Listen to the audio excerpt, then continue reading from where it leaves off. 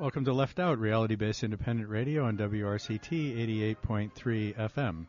I'm Bob Harper. I'm Danny Slater. And today's program is produced by Matt Horniak. As usual, you're welcome to call us. In fact, we would very much enjoy having you call us today at 412-268-9728, or you can we monitor electronic mail, and you can send mail to bob@leftout.info to contact us during the show. Bear in mind that with electronic mail, there's normally a several-minute delay before I receive the mail, so maybe it's better to call if you can, but we can also take email and comment from there. So a couple of announcements, as usual, in the beginning of the program to encourage all of our listeners to listen to Democracy Now! Every morning on WRCT from 8 a.m. to 9 a.m. WRCT every weekday morning. I encourage everyone to listen to get a different perspective on the news than you hear from the channels on television, for example. And I also wanted to mention that in the next hour at 7 o'clock, after today's program of Left Out, Matt Toops will be playing a lecture given by Brent Mickham, who's an attorney from the Center for Constitutional Rights, who is speaking and spoke here recently at Carnegie Mellon about the seeking basic constitutional rights for the Guantanamo Bay detainees and in general about human rights, due process, torture, and mistreatment there. And that will be on today at 7 o'clock immediately following today's edition of Left Out. One thing I did also as an announcement, I just remembered that in 2 weeks we'll be having a guest named Chris Mooney, who is an author and has just recently written a book called The Republican War on Science, and he'll be our guest on Left Out in 2 weeks. 2 weeks' time. So today we have Bernard Chazelle from Princeton University. He's a professor of computer science, and he's written a number of essays on politics, which have gotten a lot of interest and a lot of readers. He was on our program, I think, 4 weeks ago, and we were so impressed by his ability to pontificate and all the brilliant ideas that he had that we invited him back for today's program. Bernard, welcome to Left Out. Hi, Danny. Hi, Bob. How are you doing? Thanks for having me back. Thanks for being on the show. So, I guess one of the stories we wanted to talk about today was a lot of revelations and a lot of activity in this old story that we've covered here several times on Left Out, the Judy Miller story, which Bob has cleverly named the Pinch and Judy Show. If you look in the program notes for today's program, yes, we have a little comment on this. You longtime listeners of Left Out will recall that about 1.5 years ago on this program, we were discussing, as we had several times, the Valerie Plame affair, which for so long was completely ignored, apparently by the government, and finally there was some investigation was started.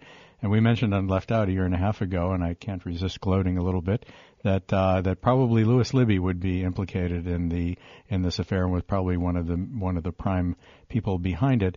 And sure enough, as we've now discovered, as Judith Miller, after spending 89 days, I think it was, in jail, decided that she was going to testify after all to the grand jury that was run by Fitzgerald in Chicago to investigate the affair, and the result of which was to reveal that Libby is one of her primary sources, although not statedly anyway, at least in public, the source for the identity of Valerie Plame being a CIA operative. So, Bernard, I wondered if you could give us your views on this whole operation. Oh, this whole mess. I love yeah. The Pinch and Judy show. Also, I wonder why everybody's named Pinch or Punch or Scooter. But I guess there's a different talk altogether. Well, I mean, there's the main story that has been, happening and told in the press. But then there's also the sort of things one, speaks much less of, which makes you wonder whether the story about the outing of a CIA operative, you wonder who was the CIA operative. Well, was that Judy Miller, for any chance? Because she really behaves just like that. I mean, for example, you may have read that she granted Libby's request that he be identified as a former Hill staffer. Now, in his past, he worked on the Hill, so there's nothing wrong with this. Well, except that right now he's the chief of staff of Cheney, so she could either identify him as such, or simply say it's anonymous, which they do all the time. But to actually identify him as former Hill staffer is purposely misleading. It's like to kind of throw a curved ball. Now, why would a reporter do something like this unless they're out to cover, to protect, not the public, but a government official with whom she has a very close professional relationship? A lot of things have come out lately Very because of all professional, this. I'm sure. One of the things that surprised me to read here for the first time was there was a memo written in December 2000 by another reporter, Craig Pies, who worked with her on Al-Qaeda stories. And he wrote a memo which included a paragraph that said, "I'm not willing to work further on this project with Judy Miller. I do not trust her work, her judgment, or her conduct. She is an advocate, and her actions threaten the integrity of the entire enterprise," et cetera, et cetera. So, I mean, this is just scathing damnation of a reporter, and yet this had absolutely no effect. This was written in 2000. For 3 more years, she continued to, well, more than that, years more after that, and doing the same thing. Years after that, and years after having been supposedly taken off the issue by Bill Keller, she remained employed, and as he put it, I've forgotten the exact phrasing, but she kept somehow moving back onto the topic, which was certainly the case. Yeah, right. And then the other thing that struck me as interesting was this revelation that she made in an article, I think, on Sunday in the New York Times, was that she had security clearance to secret information. Yeah, so the straight story on this hasn't come out, has it? I mean, there seems to be all different stories, and nobody seems to be owning up to what's the straight story. And Norman Solomon described this as preposterous, that a reporter would be given clearance. It defies imagination that would, how could that happen? What sense does that make? Yeah, and also the fact that she's really still lying to us, but probably also maybe to her editors, when she says she does not recall her second source.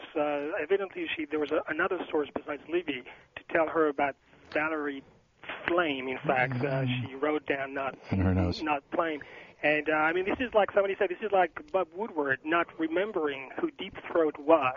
I mean, who is going to believe that for a second? So what game is she playing now? And it wasn't like 3 years ago. It's not fair to say, it was 3 years ago or 2.5 years ago, because the question of the revelation of this as being an illegal act was something that was being discussed just months after this happened. Yeah, absolutely. So, no, I think there's no question in here. There's lots of things in her little article in the New York Times on Sunday that I think shows that she's doing her absolute best to continue the cover-up as far as possible while trying herself to stay out of jail, because that seems to be the prime motivation here, which it would be if I were in her shoes, trying to stay out of jail. And I think it could be tricky because there's all sorts of talk now about who may be indicted in this. We're talking about as many as 23 people, including 23, I never heard that. 23 cases, yes, as many as 23 cases. Indictments. Maybe come down as indictments, yes, that's right, including basically everyone you know. I mean, all the names you know. Go right down the list, Alberto Rove, Gonzalez? No, but Rove, Libby, Hadley, Mary Madeline, who you certainly know, even Dick Cheney, could be right up to including the vice president himself. In fact, has that ever happened in the history of the United States? An indictment? That's a really good question, Bernard. How's your history? So I don't know, but this development, I read about some rumor. I don't know how much credit to give it, but that this new development has to do with the fact that someone. Maybe John Hanna flipped and decided to strike some kind of plea bargain or something with Fitzgerald, and he's talking. And now, if it's John Hanna, he's the man who worked for Bolton in the State Department before Bolton moved on to New York, and so he'd be, way up there, which also perhaps explains why Bolton visited Judy Miller 3 times in jail. Yeah, that was weird. That's a very strange thing to happen. I mean, it seems perhaps now the ship is sinking. All the rats are trying to, scoot out. So the late-breaking news that's coming from U.S. News this afternoon is the possible resignation of Dick Cheney. I don't know whether you've heard this, Bernard, but there's... Yes, I heard that, and there's the follow-up, which also is very intriguing, which is that Condi Rice would be elevated to vice president. I would say almost certainly, right. And then that makes the race in 2008 very interesting, because that means McCain is dead, and that means that for Hillary, in fact, I think it's good news, because it takes off the the women's as president issue, if you have two nominees who are female, then that issue is out. And so, but perhaps it's just rumors. Wait, you're saying because she's going to be the vice president, that means she's going to run? Oh, yeah. Oh, yeah, that's a guaranteed, right? Yeah. And for Bush, that's a dream come true because she's very close to him and so on. So it could be a ploy. I mean, see, that could be a ploy from Karl Rove to create this huge, big wave. And then sympathy. when Fitzgerald only indict, Libby and Rove, people will say, oh, no big deal. Who knows? You know, those guys are, they know how to play, people. Well, this is all part of the criminalization of politics, Yeah. I would say the politicization of criminals is more like it. But so there are many angles on this, and it's really hard to deduce all of them to figure out what really is going on. But it seems I had a few thoughts on the subject. So one reason for calling the topic in our program the Pinch and Judy Show was the apparent intimate involvement of Pinch Sulzberger, who is the publisher of the New York Times, because it seems so unthinkable that Judith Miller could be getting away with this kind of obvious stenography for the interest and the neoconservative interest in the White House for so long, and that even now, even in the wake of Howell Raines having resigned and Bill Keller having taken over, that this continued, where Keller is even openly saying she's a loose cannon and does whatever she wants, it can't control her. This is impossible without at least the tacit acquiescence of the publisher Pinch Sulzberger. And in fact, I would say, in my own personal opinion, it seems very likely that this is all a setup from the beginning, that Sulzberger knows perfectly well, and that this was a deliberate effort to plant in the New York Times a mole whose purpose was to help promote, in this case, the Iraq War, but probably larger interests as well were really at stake here. And I wonder what you think about the plausibility of this, or is this me being a paranoid left-wing nutcase? Well, the history of the Bush administration is that anybody who's been paranoid has proven right. So you might be onto something. But something I observed, which is not explained, which I don't understand, which is related to what you're saying, is that while Pinch and Keller, but Keller takes his marching orders from Pinch, went out on a limb, editorials after editorials over the summer to support her, to implore the judge to release her because saying, well, she's not going to talk, she hasn't talked yet, she's not going to talk, and so on. And the next thing you know, Miller turns around, makes a U-turn, and says, oh, yes, I'll talk. So it seems that, in fact, this relationship has been one way, that Pinch has gone out of his way to protect her, but she hasn't done anything back in return. So there, it's a little bit of a mystery. You see what I mean? What goods does she have on her? The New York Times look terrible. I mean, this is worse, much worse than Jason Blair as far as scandals go. Yeah, I was going to comment on that because they had a huge 3 or 4 page expose about all the mistakes he published. Tiny little details. Oh, he didn't. This was incorrect. Blah blah blah, and then ignored essentially the Miller thing, which was a massive. The consequences of that were the war. So basically. At the time when the Blair scandal broke, I wrote a letter to Howell Raines directly as managing editor, saying, and not really intended for publication. It was really just a letter to him saying quite explicitly that, look, this Blair thing, because I had been wondering, if I go back in time a little bit, the thing that had puzzled me about the Miller affair is that up to that point is it was perfectly clear to me what was going on, but I couldn't quite figure out, why was the Times allowing this to happen? What was going on here? So when the Blair thing broke, I began to realize that, the internal workings of the Times were far more complicated than you might expect at first. And so I wrote to him, I said, you have a much more serious problem than this Blair problem, and the problem is Judith Miller, and here's the kind of thing that's been going on, and you really have to be looking into this. Of course, I didn't expect any reply, and I never got a reply, of course, I knew that. But I felt that it had to be said. So it was always so obvious. So the good news about it, I suppose, is that finally some of this stuff comes out in the open. But the thing that is deeply disturbing is how it went on for so long with complete silence and acquiescence, really, from the New York Times organization. But if the publisher is the guy who owns the paper. Well, see, this goes back to my hypothesis, right? The only hypothesis that makes any sense to me is that he was in on it from the beginning. and knew exactly. There could also be well, this is going pretty far, but in speculation. But as you know, the New York Times is controlled by Pinch's family, and they don't own it entirely, but they have controlling shares. And however, within the family, it's like a civil war. They hate each other. And when Pinch took over from his father, there was a major battle there, and there are losers in the family with long knives. You know, those people now are running the Boston Globe or all these sort of sub-papers of the empire. And, you know, so who knows what's going to come out of this thing. I wouldn't be surprised if Pinch gets the pinch. I mean, just... who knows? No, that could be. I wouldn't be surprised also if Keller were to resign, because the problem, as I understand it, is internally in the New York Times, the newsroom, as it is spoken of metaphorically, all the reporters who are working, the journalists who work there, are and have been outraged by Judith Miller's, the whole handling of the Judith Miller affair, and this kind of thing can only go on for so long before the organization begins to self-destruct. Right. And people start talking. But the fact that they still haven't fired her, just formally just said you're fired. Mm-hmm. But they're letting her write more articles, just defending it or something. And I mean, and for Bill Keller to say, or to have somebody say for him that Judy was allowed to drift back into the story. I mean, to me, this would be like in a hospital, you have a nurse who is caught doing open heart surgery, and then she's drifting back into the operating room a few weeks later, and she's caught performing another heart operation. And the head of the hospital says, yeah, she was allowed to drift back. I mean, come on. I know. It's amazing.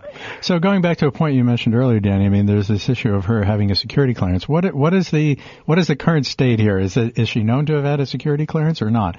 I saw an article, a letter by John Conyers, wasn't it, sent to Field Marshal von Rumsfeld yesterday, demanding to know whether she in fact had a security clearance and what documents she was forced to sign and which other reporters were given a security clearance and so on. I have no idea whether they'll even bother to answer it. I think the only question is that Conyers is the ranking minority member on the Armed Services Committee, so presumably there's some obligation to answer. So do we know what's the current state of affairs here? I didn't know that. What we do know is she was the sole embedded reporter with the Iraq Survey Group after the invasion, the fall of Baghdad, to go through the OJ-like hunt for weapons of mass destruction in Iraq, and she was the only one who was permitted to be only reporter. Right, the one and only. And there are all sorts of stories, and these are stories, these are rumors, but there are all sorts of rumors about how she behaved with respect to the military people there, that she was able to order around the generals and tell them to do whatever she wanted. Bernard, do you want to expand on that? Yeah, no, I just remember exactly. And so now the question is to what I mean, that's certainly true because I heard reports about this during the war, and but right now, the question, some people say, well, we don't know whether she really had a special clearance, or it could be that she's just being, so arrogant, and she calls herself Ms. Run Amok. Yeah. That she sort of, blows her own horn and just try to make herself self-important, and so that'll play out in the next few days. But presumably this is a fact that can be uncovered, and if she were working, can you imagine the scenario? I mean, if she actually had a security clearance, let's say, that means they did a background check on her and so forth. That means that she signed documents not to disclose what she saw, and she was representing herself as a journalist for none other than the New York Times. It's absolutely outrageous. Yeah, I mean, she clearly was not serving the interest of the newspaper. Well, maybe she was, after all. Depends what you think. Depends what you think the interest of the newspaper is. Yeah. But one of the articles I read said, I think it was Howell Raines, was just ecstatic that the New York Times had this reputation as a liberal paper, was coming out hard on the WMD story, erasing this image of the liberal media. That's a very good point. In fact, there may be some subtext there as well that says that trying to erase the stigma, the so-called stigma. But after all, I mean, what liberal media? Eric Alterman has it right. And look, here's the New York Times, supposedly, the chief outlet for the liberal media, and here we have, look what we're talking about. It's disgusting. But after 9/11, there was a general lust for war, right? I mean, there was exhilaration coming from almost all media to actually do something and to go and beat up somebody. And so the New York Times was completely caught up in that. Even though facially the editorial page came against the war, the rest of the paper was clearly for the war. That's quite true. Very, very true. In fact, so was practically every possible media outlet in the country. It was disgusting, the extent to which they would broach no disagreement of any kind. So we're talking here today, you're listening to Left Out on WRCT 88.3 FM. We're talking to Bernard Chazelle, who's a professor of computer science at Princeton University and a well-known political commentator. And your listeners are welcome to call us at 412-268-9728, or you can also send email to bob@leftout.info, and we'll monitor that during the show. We'll take a brief break, and when we come back, we'll talk a little bit about the recent sea change or change in attitude on the part of the mainstream media with respect to the Bush administration, and please feel free to give us a ring. Well, welcome back to Left Out, reality-based radio on WRCT 88.3 FM. We're talking with Bernard Chazelle, who's a professor of computer science at Princeton University and well-known political commentator. We have been talking earlier about the Judith Miller affair. Listeners are welcome to call in and join the discussion with Bernard and Danny and I by telephoning us at 412-268-9728. That's 268-WRCT. Or you can also send mail to bob@leftout.info. We'll be monitoring that during the show. The next topic I wanted to discuss, Bernard, I hope you're still on the line. Yeah, I'm here. Okay, good, thanks. I wanted to talk about was the recent dramatic shift in attitude on the part of the mainstream media with respect to the Bush administration, and I have a few sort of initial comments to make, and then hopefully I can pick up from there. So the thing, of course, people of our general point of view have been enjoying the meltdown in the Bush administration. I mean, the opinion polls, for example, are going through the floor. The free fall continues. We can go on and on. One catastrophic event after another, from the trivial to the very serious, all the way. And it's been interesting to suddenly see all of this nonsense exposed. And you can talk about, for example, the exposure of the fraudulent interview or discussion with the U.S. soldiers in Iraq, which was it's I have to laugh. I mean, it's absolutely ridiculous what they did with everything completely rehearsed, and so on. And all of this is all really great, and it's nice to finally see hard questions being asked by Helen Thomas, for example, in the White House press room, and being defended on her questioning. And it's very good to see these guys on the ropes, and all that's great, and it's about time. However, the thing that disturbs me is it seems to represent a continuation of the pack mentality that our mainstream media news outlets seem to adhere to, which is that all of a sudden everybody thinks exactly the same way.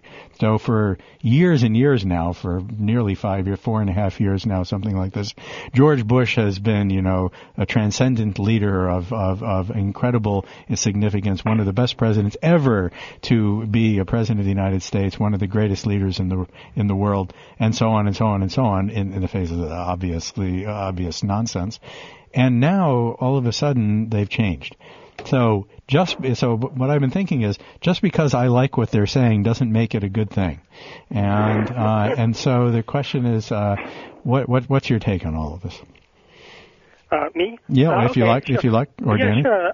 Thanks for bringing that up. This is a very interesting topic. I mean, the way I look at it, it's really makes the Walter Lippmann's point is the manufacture of consent, and in that regard, things haven't changed. The sort of pack mentality. I mean, I think you're right that there's a sea change in the sense that there's been all these disasters, gas prices, Katrina, of course, and all these scandals coming up. Harriet Miers is very interesting. As that's the first time the disaster comes from the other side of the Bush administration, come from the right, not from the left.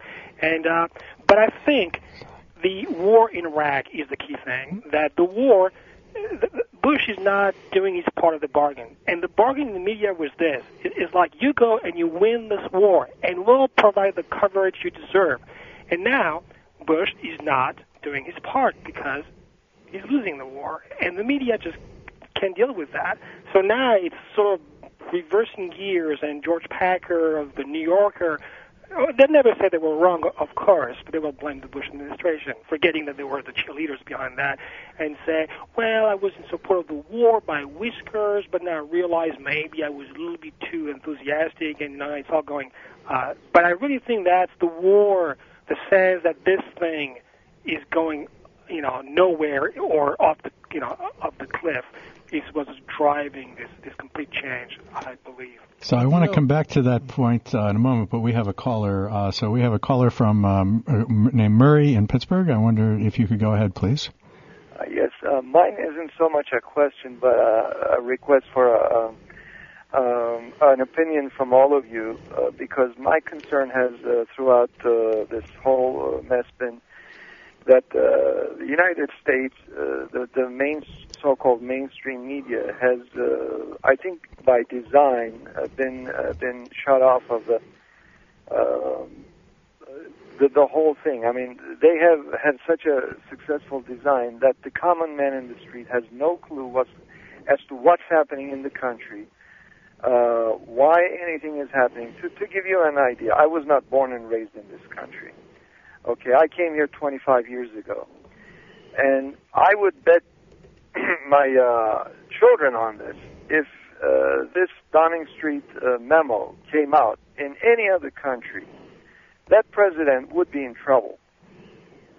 And when you have such lack of media, or media that is sleeping, and the nation is unaware of what is going on, I don't know how the next government, whether this is a Democrat or I can't see it any other way, how is this ever going to be remedied? I mean, this damage that was done, it's going to take many, many decades to undo, if at all. Oh, that's a very good question, Bernard. I wonder if you might like to comment. No, this is true. I mean, I think that I don't want to use words like, prostitution and so on, though I will. But I think the media, for the sake of access, will prostitute itself. In other words, you play a game. If you want to be invited to the White House function and be on the front seat and being asked the question, then you have to play the game. And so you cannot bring up things like the Downing Street memos and stuff like that. You just can't do this. And so I think you have people, journalists, they start out well in intention, but then they fall into the system and they're completely unwilling to challenge it because it will challenge the comfort of their system. So it's really not just whether they're just bad people not doing their job. No, they're doing exactly their job. The job really tells them that they have to sell out for access. And right now, access means Republican everything. The White House is Republican. Both chambers of Congress are Republican. The governor, you name it. And so basically, it's a one-party system right now. And so there you have it. So Murray, I wonder if you could mention where, or if you're willing to, where you moved here from? Turkey. Oh, from Turkey. And so do you have something specific in mind? Do you think what would happen if a similar thing happened in Turkey? What's your opinion about that? Well, there would be much more severe inquiry. There would be backlash, which none of which ever took place in this country. I mean, he just got away with murder. I always tell my friends, your country, I feel like I can say it even though I'm a naturalized citizen. I say, you don't realize how nice you have had it, yet there is somebody turning this into a third world country. Your liberties are vanishing one by one, and none of you are even showing any dissent. In the 60s, I had long hair like everybody else in this country. I listened to the Beatles. I mean, I grew up just the same way. And what I remember is there was tremendous backlash. There was tremendous protest, outpouring. Yet I look around, and all I see are these stupid yellow stickers behind every car. W stickers. Well, this man wouldn't be taken serious in any other country. I'm dead serious about this. No, I want to just follow up. I completely agree with your point about the third worldization of America, which is how I think you're right. I think that's what's happening. If you look at the distribution of wealth among rich and poor, just things are getting worse. And that's something, again, it's just, as you say, it's people are sort of in denial about that. And forgot what else I was going to say. It's curious how people do not vote for their economic interests. Yes. This is the point that we go ahead. Yeah, well, there was a poem that by Cindy Sheehan's daughter, which is called "A Nation Rocked to Sleep," which it's a poem about a brother and about how the whole war got started and how the nation was just somehow put to sleep by by the media or something and didn't realize what was going on. So maybe you can tell me how it is at CMU, but I can tell you at Princeton, you can walk through campus. If you don't know there's a war in Iraq, you will not find that out. There's not a single sign. I mean, you'll find where the movies are located, where the parties are taking place and all that stuff, but there's no mention that 18-year-old kids are getting killed and maimed in a faraway land. I think it's the same. Yeah, I think you would notice that it's largely invisible here as well, except in a very small minority. And when there have been anti-war protests in Oakland, there have been quite a number of CMU students who were doing counter-protests in favor of the war. Really? Yeah, I'm sorry to say it, but I have to say I see it as sort of childish in a way. But there was a lot of this, pro-Bush, anti-war protests going on.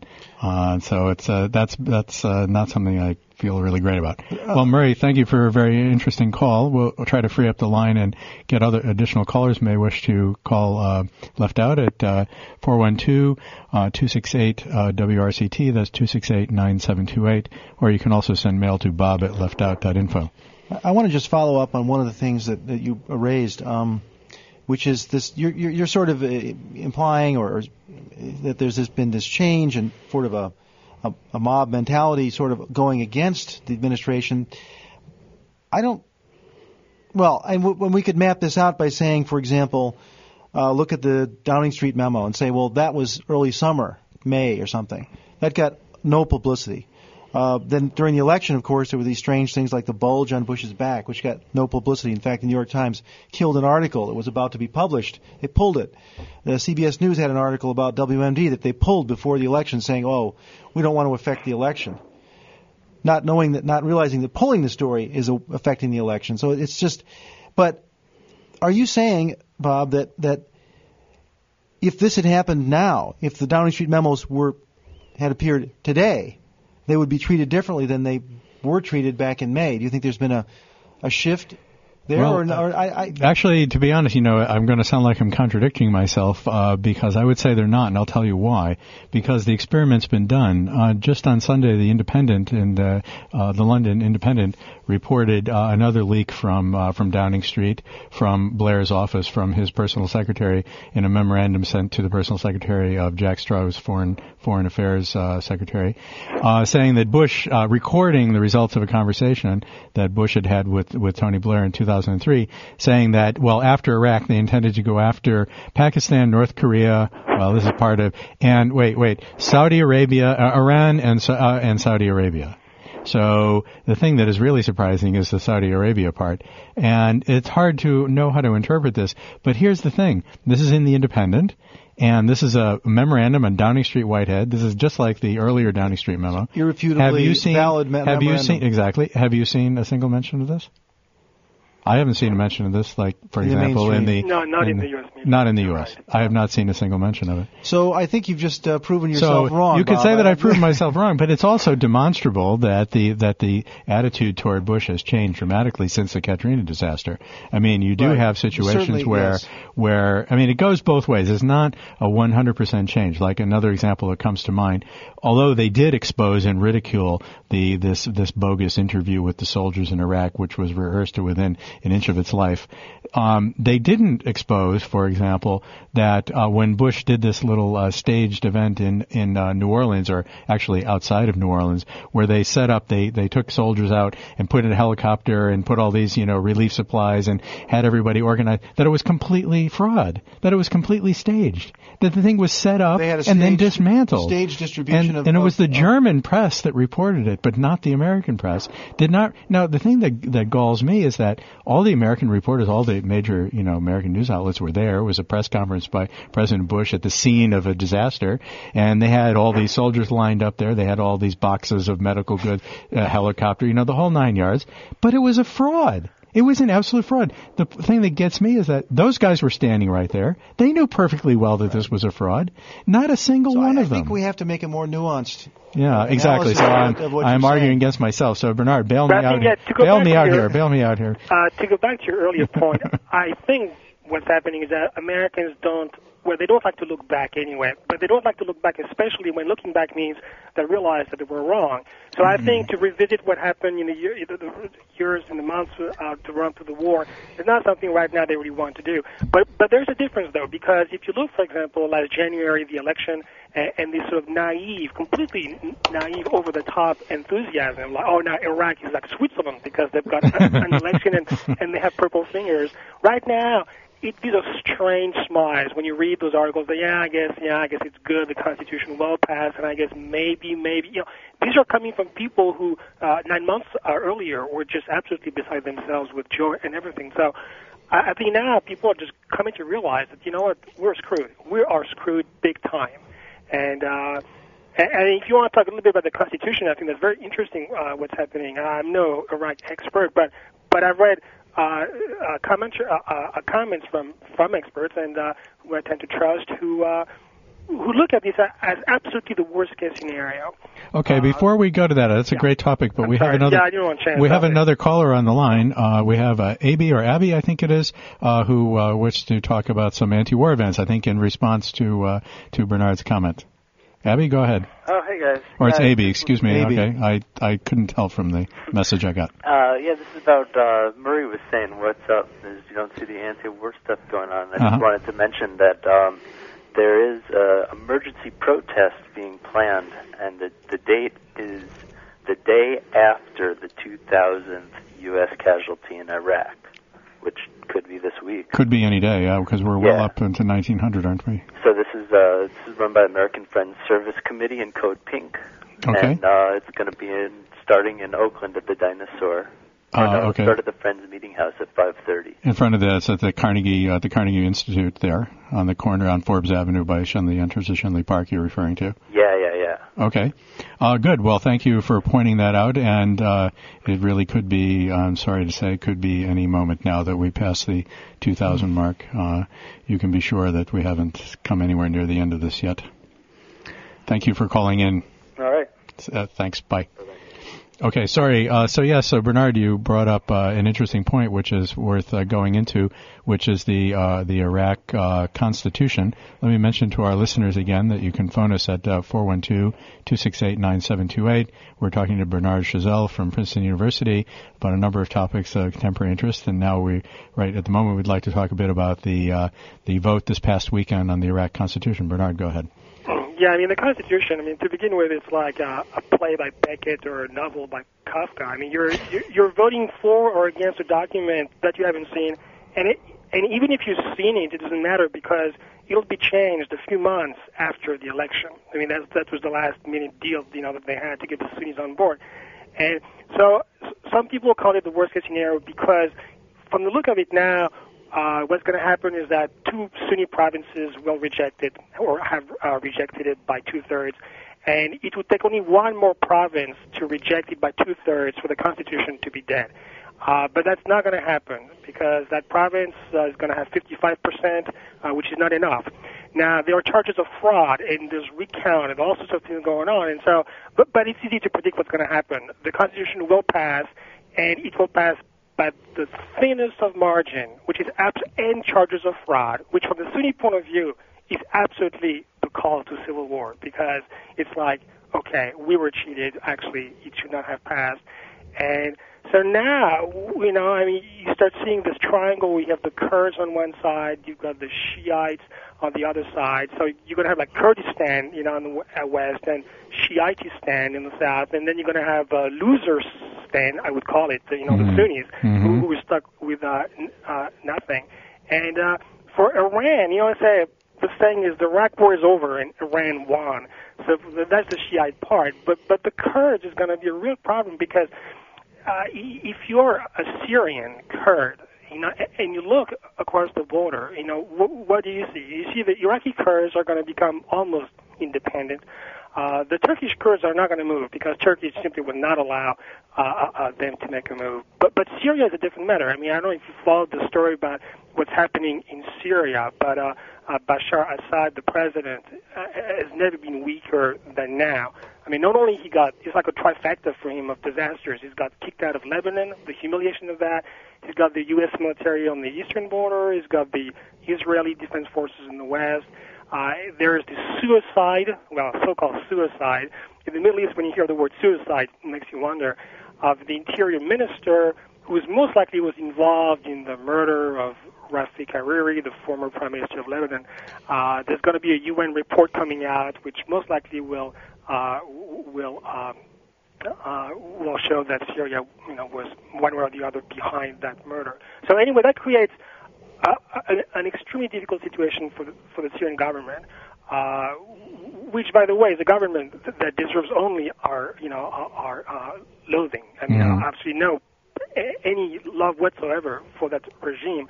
And but I was just bringing that up to say that the Kurds in Syria are going to be emboldened to actually do something. They might see a window of opportunity, and so what might happen is not just a civil war, but a war that extends regionally beyond the borders of Iraq. It could also include Turkey. Pity Murray's not on the line any longer, but there's also a significant Kurdish population in some regions of Turkey. So, yes, I mean, we've certainly have stirred the pot here, and I think it's safe to say that certainly no one in the Bush administration has any clue where this is all going to go. Well, I have another depressing comment to make, is expanding on what Murray said as well. I mean, that we've talked mostly about the Iraq War, but I believe that just about any examination of what this administration has done in the last 4.5 years will show that they've damaged the infrastructure, they've damaged the capability of our government to function. I mean, just FEMA is this one example, but I mean, they've gone into, I think, every agency and just put in cronies at the top level to just prevent them from doing their job, get rid of all the competent civil servants, just Department of Education, environmental protection, and this is going to take years or decades to fix. Even if we had the will to go back in, spend the money to correct it, it's still going to be So I'm sorry to be so depressing. Lots of damage has been done. Lots of damage. And this is not just Iraq is another enormous.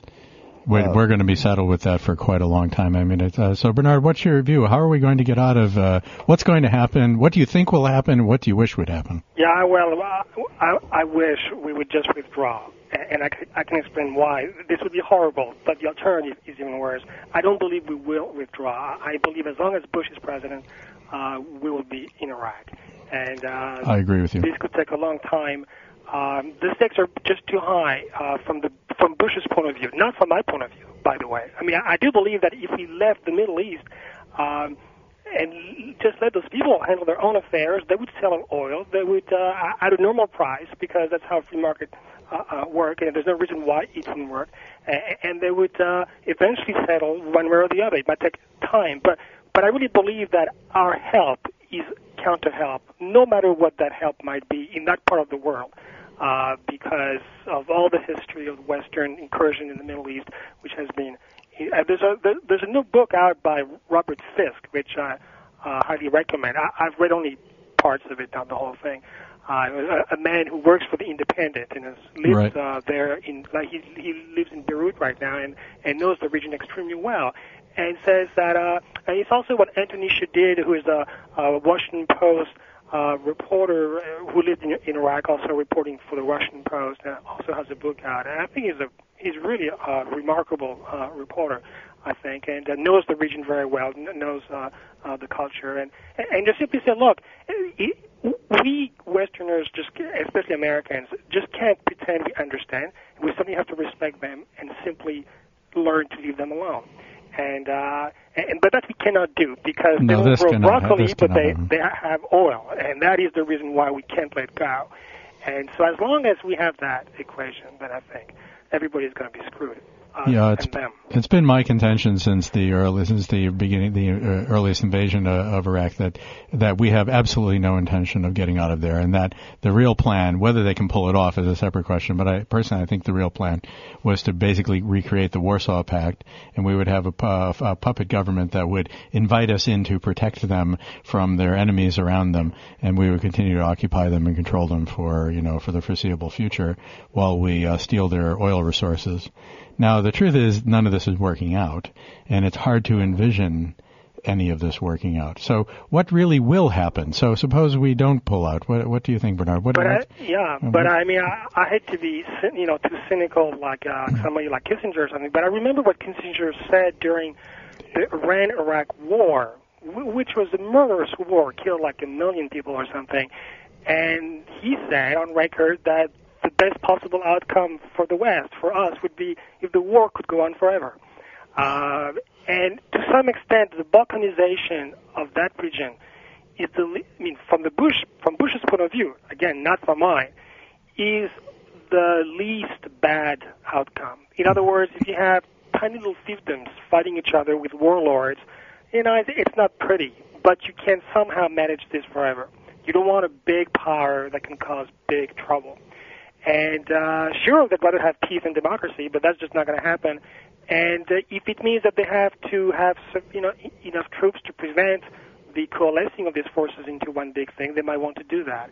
So I really think that for them, when they put on the worst-case scenario, the White House puts on its worst-case scenario hat, they envision Bosnia and Serbia, Montenegro, and so during the war, during the Civil War, that this will be sort of low-grade civil war going on, forever.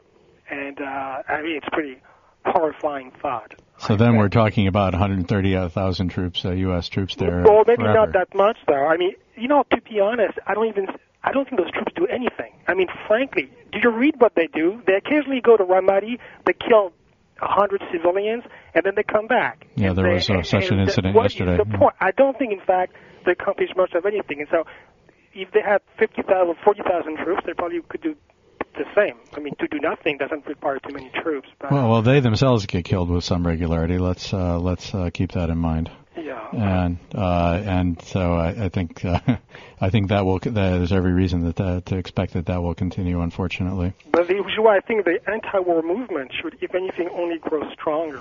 Simply to cut down the number of troops by half or something should not be considered a success from the anti-war point of view. I think I think one has to change the entire approach to the problem of occupying and telling those people what they should be doing is the wrong thing to do. So you're listening to Left Out on WRCT. You're welcome to call us at 412-268-9728 or send mail to bob at leftout.info if you wish to contact us via electronic mail. Danny. Well, I just, if you don't mind, I can change the subject a little bit. Please do. There was a column by Paul Krugman, who's one of my favorite columnists, and Bernard and I we talked about him a little bit in the last time Bernard was here. His most recent column is about the what's it called? The bankruptcy of this Delphi Auto Parts company. Yeah, right, it's a gigantic company in Michigan, makes auto parts, and they employ a tremendous number of people. And Krugman was alarmed by this. And it's really part of a pattern of the kind of deindustrialization of America, or the gradual sort of erosion of the manufacturing base of this country that's happening. And this is a big chunk. The auto industry is huge and still there, but so even Krugman was alarmed about this, and sort of almost at the end of the article he came around and said, we have to do something about these problems. And if you think that he's basically starting to admit that the whole free trade concept may be actually suspect in this, even though he was a big free trader. I was about to say, so to be fair about this, I am a big fan of Paul Krugman. Perhaps, Bernard, you even know him personally at Princeton. I'm not sure. He was initially a big NAFTA supporter. Yes, he was, but I think this is an interesting, and I've been very impressed by, obviously, his other columns and stuff, but I see him evolving. Bernard, do you have any comment on this, or did you see that particular column? Yeah, I read it. No, I think you're right. I think that he was hired as a Friedman-like big time free trader, and he clearly is hedging now. And when I think, to me, the way I look at his thing, he says free trade is a good thing, but it's not an ideology. Let's not turn free trade into an ideology. Free trade is probably a good way of doing business, but there are other factors that should be taken into account. And, for example, the thing that Danny is mentioning. But in America, very often it's mentioned as a dogma, and then the consequences are very different when it's a dogma. So, yeah, I mean, one of the things we've talked about before, I mean, I feel very strongly about is this, I don't like to see a culture disappear. I don't like to see the American farmer, that whole concept of the family farm, destroyed. And then the working class people who work in industry, the middle class that used to be able to make a decent living in this country by working in a factory, that's going to be destroyed. That'll lead these entire communities. So in the 2 minutes remaining, we have a caller. Jason from Pittsburgh, go ahead quickly, please. Hi, I would just like to respond to what Bernard said about what our soldiers are doing. Go ahead. I'm sorry, the fact is they're not going out killing hundreds of civilians and then getting blown up. They're actually going out there and doing a very honorable job.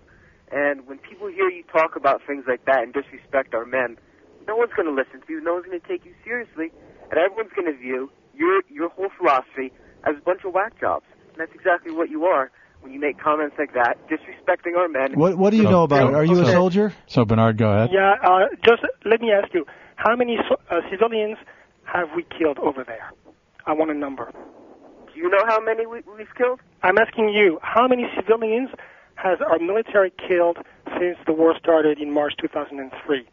Well, you tell me how many suicide bombers have killed civilians. It's a fraction. It is an infinitesimal fraction, okay? I can send you numbers if you give me, okay? The numbers we have killed vary depending on the sources between 40,000 and 120,000, okay? Oh, geez, those numbers are out of control. Where those numbers, excuse me, go to Iraq body count. These are people that actually have counted the bodies, and these numbers, in fact, are recognized by the Pentagon. You may have heard of the Pentagon, your friend.